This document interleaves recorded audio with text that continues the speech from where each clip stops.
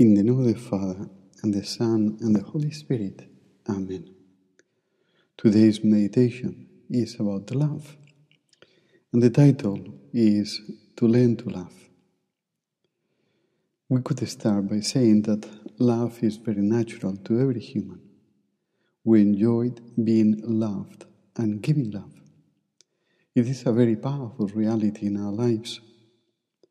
But we love because someone has loved us before. We learn it from someone else. If a person has not received any love, that person will be a little bit of a monster, will find almost impossible to love other people. Then, what is the origin of love? Why we can love others? The origin is because God has loved us first. God is the origin of love. We can love because God loves us. When we read the Bible, we discover that the origin of the whole creation is the love of God. God has created us out of love, and He has created us to love. He has given us love without interest. St. Paul explains in his letter to the Ephesians, "Blessed be God and Father of our Lord Jesus Christ, who has blessed us in Christ with every spiritual blessing in the heavenly places, even as He chose us in Him before the foundation of the world, that we should be holy and blameless before Him." You see, God has loved us before He created us. As He says, and St. Paul says, even as He chose us in Him before the foundation of the world. The book of Genesis also says that He, God, created us in His image and likeness. And a little bit later, we'll say that Jehovah, God, formed man of the dust of the ground and breathed into his nostrils the breath of life, and man became a living soul. This breath of life means that God transmitted to us His own life. Is much more than just a little bit of air. Is His life. That is the meaning that it has in the Bible. And it's not just a human life, but the life of God Himself. It's the life that transforms us in a living soul. Through this, we can participate in His infinite love. We can understand the love of God like a pet cannot understand our love. If we even shout to the pet, the little dog, that we are extremely happy, the dog will look at us and will think, well, I don't know what the dog will think, but is not moved at all by this. We were in the same situation to be able to understand the love of God, the love that God wanted to give to us, to make us infinitely happy. We have to have something divine, and that is what God did at the very beginning. We don't want to develop this idea further because it will give us time for another meditation. We have enough to understand the principle that I wanted to bring to us is that God loved us first, that the origin of every love is God Himself. Let us now dedicate a few minutes of our prayer to consider this love of God that becomes the first column of our faith. The fact that God loves us.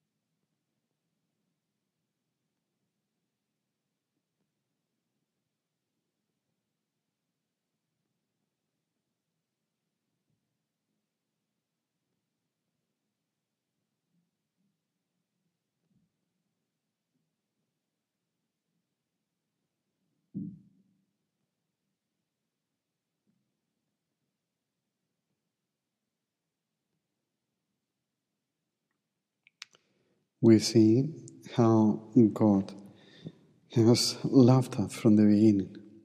From the beginning of the beginnings, we have received that infinite love of God.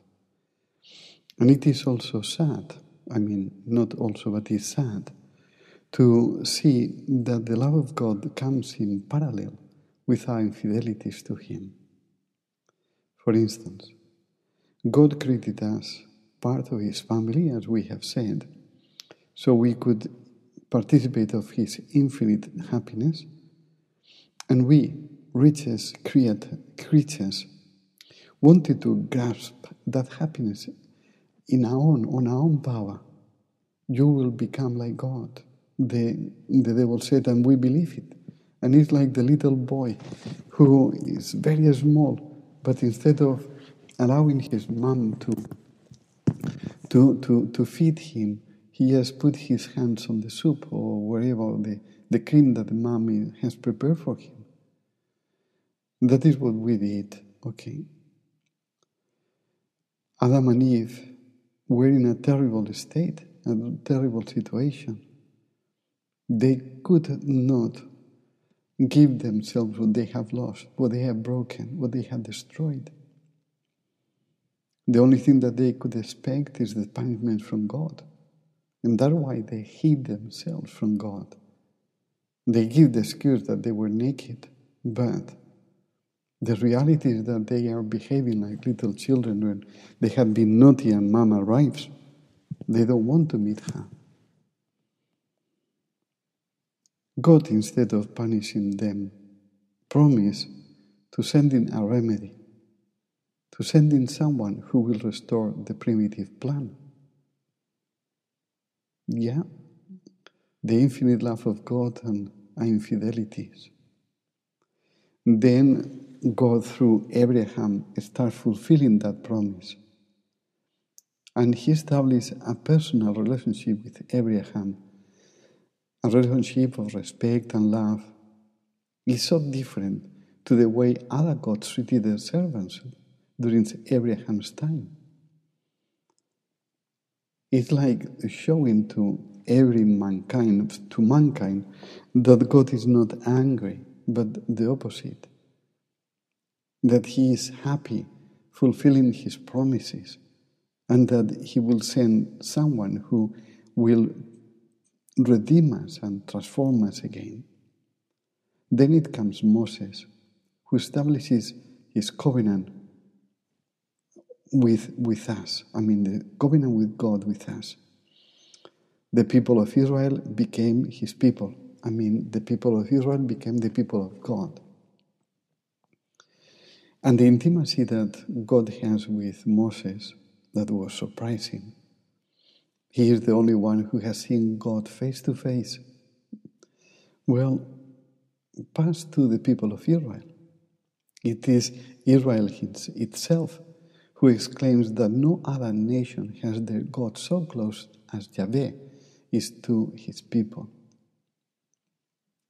But they, even when God was ready to forgive, even when God has been so faithful to them, even when God has performed amazing miracles in front of them for so many years, then were unfaithful to the covenant that God made with them. And the expression that God uses is that they have committed adultery, because that covenant between the people of Israel and God was stronger than marriage. But the people of Israel have gone with other gods. As we know, God has forgiven them so many times. But there is a moment in which God doesn't want to renew that broken covenant and wants to do it a new covenant, but with the remnant of Israel, with those who really want to commit themselves to fulfill the covenant, those who want to be faithful. It was time for God to say, enough is enough, and to destroy the people of Israel. But no, He doesn't do that, and carries on, this time with a new covenant, with those who still belong to the people of Israel, but want to be faithful to God in a different way. And it is when our Lord comes on earth. The promise is fulfilled in our Lord Jesus Christ. And it is when we experience that infinite love of God in us. It is the gospel that explains how much God loves us. We see it in the passion and in many other aspects. But He Himself, Jesus Himself, tells us how much He loves us. It's the Gospel of St. John. It says, "Now, before the feast of the Passover, when Jesus knew that His hour had come to depart out of this world to the Father, having loved His own who were in the world, He loved them to the end." And how did God love us till the end? Well, St. John also explains, and in a way in which we, people from the West, and 20 centuries later, we don't see the depth of what is going on. Let's see if we can see a little bit of it, a glimpse of it. The Gospel says that Jesus rose from the supper, laid aside his garments, and girded himself with a towel. Then he poured water into a basin and began to wash the disciples' feet and to wipe them with the towel with which he was girded. The reaction of St. Peter is quite surprising. St. John explains it. He says, "He came to Simon Peter, and Peter said to him, 'Lord, do you wash my feet?'" It is almost like Peter is saying, "Lord, have you become mad? What are you doing? Do you wash my feet?" Jesus realizes, and Jesus says, "What I'm doing you do not know now, but afterward you will understand." Peter, who had not been understanding anything at all, has his proper reaction. He says, "You shall never wash my feet." And Jesus answered him, "If I do not wash you, you have no part in me." Simon Peter said to him, "Lord, not my feet only, but also my hands and my head." And it's clear that Peter has not understood anything from this context. Jesus loved them to the end and loves us till the end because he acted as a servant or as a slave. In those times, no one would dare to wash someone else's feet unless the person was a servant or a slave, or maybe the little one of the house that doesn't understand what dignity means. So that is what Jesus is doing. He's taking the place of the servant or the place of the slave when we are in the middle of the ceremony of the Passover, where he is the main celebrant. He is like the patriarch of the tribe, represents that. Everyone is serving him. He has very rich garments, like the priest when says the Mass, okay? And he takes all these things away and starts washing the disciples' feet, which that's why Peter gets so surprised, is the task of a servant, the task of a slave. That's the way in which Jesus loves us till the end. Now I want to leave you on your own and think about this. Do you love everyone till the end? To the point of becoming like a slave for them? Or do you separate people and you say, well, I can do this for that, but not for so and so? You know, we are very selective when we decide to love. Let's analyze, examine ourselves how much we love people and how well we love people.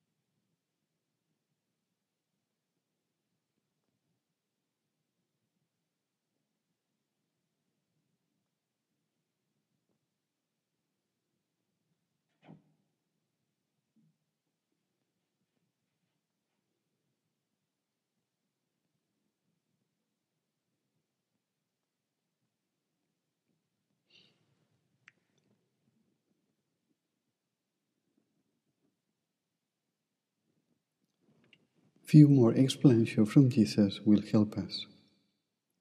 St. John carries on saying, when he had washed their feet and taken his garments and resumed his place, he said to them, "Do you know what I have done to you?"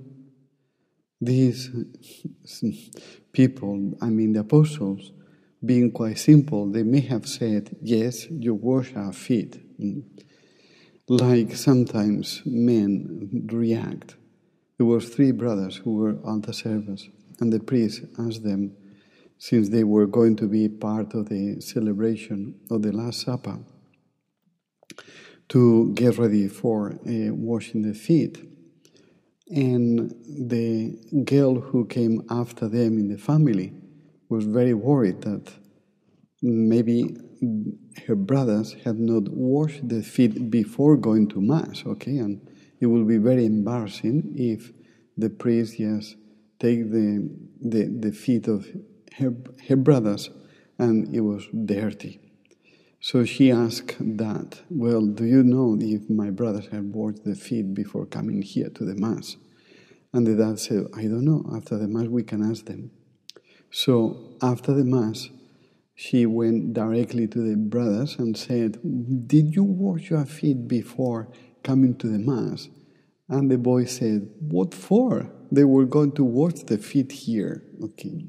So the apostles, being simple, may have done something and given to Jesus an answer similar to that. But our Lord is talking about something completely different, because he said, "You call me teacher and Lord, and you are right, for so I am." It's like telling them, "I'm not mad. I wash your feet and I behave like a slave, but I still remember that I am your teacher and your Lord, God. If I then, your Lord and teacher, have washed your feet, you also ought to wash one another's feet. For I have given you an example that you also should do as I have done to you." And this example is not, as you can imagine, to wash just one another's feet, but to love the other person till the end, okay? Till becoming a slave if is needed, whatever. And that example that he has given then is transformed into a commandment. Our Lord says, "A new commandment I give to you, that you love one another, even as I have loved you, that you also love one another. By this all men will know that you are my disciples, if you have love for one another." See that our Lord doesn't say, "Everyone will know that you are my disciples if you are super orthodox, or if you are able to say the Rosary in Latin, okay? Or if you, I don't know, whatever funny thing you can imagine." No. Is charity, is loving one another. And loving one another as God has loved us. That goes beyond the understanding of human love, okay? Human love has many limitations that once we stop a little bit, we can look at it. Now I leave you with our Lord and try to explain to Him how much you are able to love and if you really feel that God loves you. Because only when we experience that infinite love of God in us, we can give that love to other people. And really, God loves us in a very personal way. San Jose Maria used to say that he loves us with our names, knowing each one of us, not in abstract and in general, but one by one, and a specific person.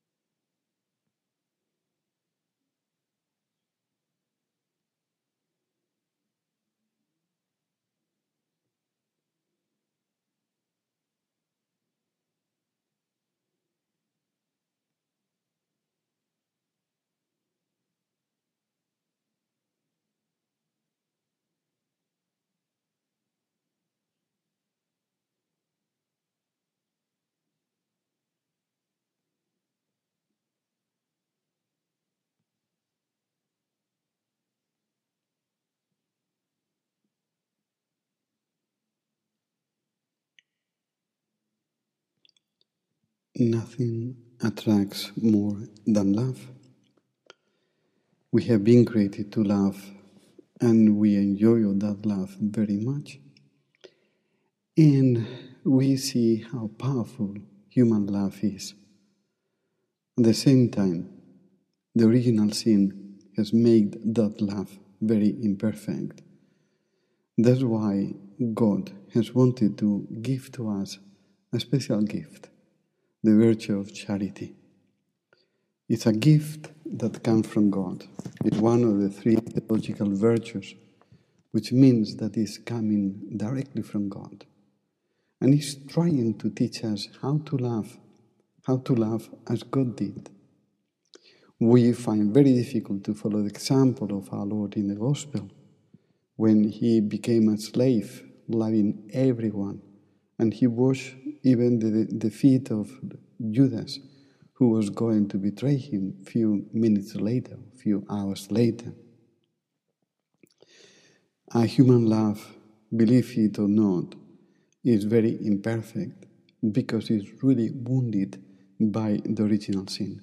It has not been destroyed, but wounded.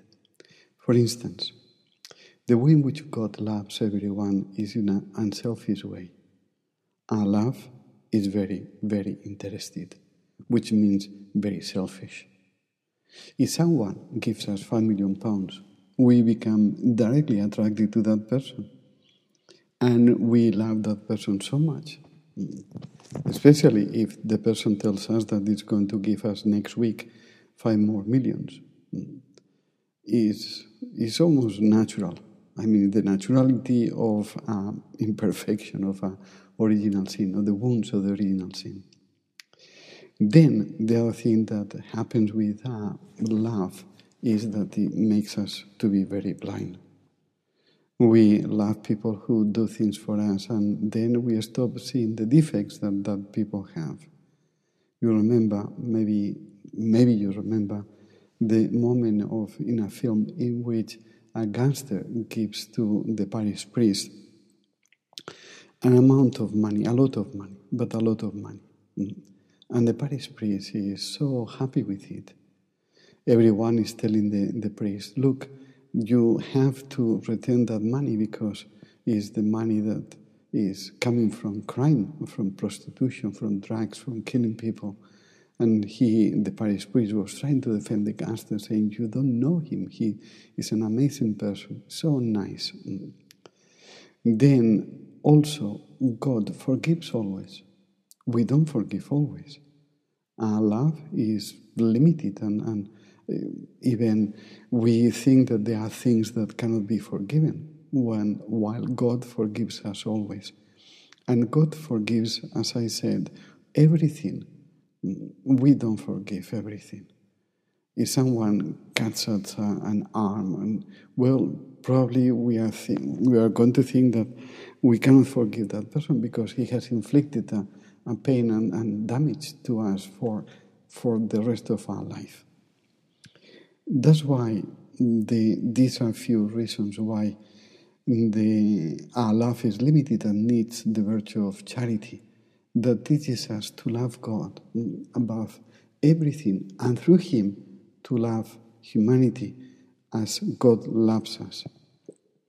Those who have love more in the world are the saints, which means those who have love most are the ones who are able to love other people most and better and with no interest, but for the sake of being there.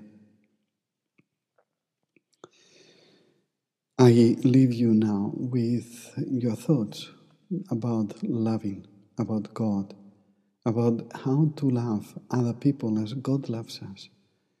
And let's ask God to send us the virtue of charity, to give us charity because we need it. How many times do we need to forgive our enemy? Even 7 times.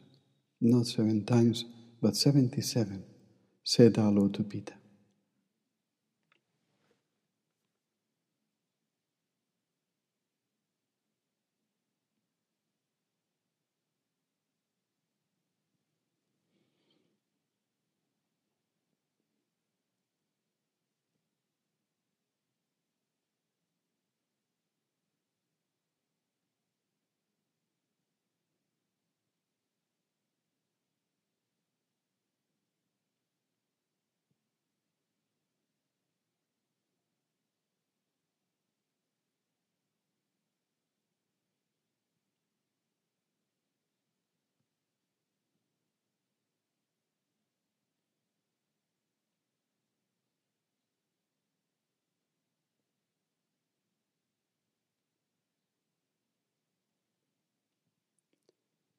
I give you thanks, my God, for the good resolutions, affections, and inspirations you have communicated to me in this meditation.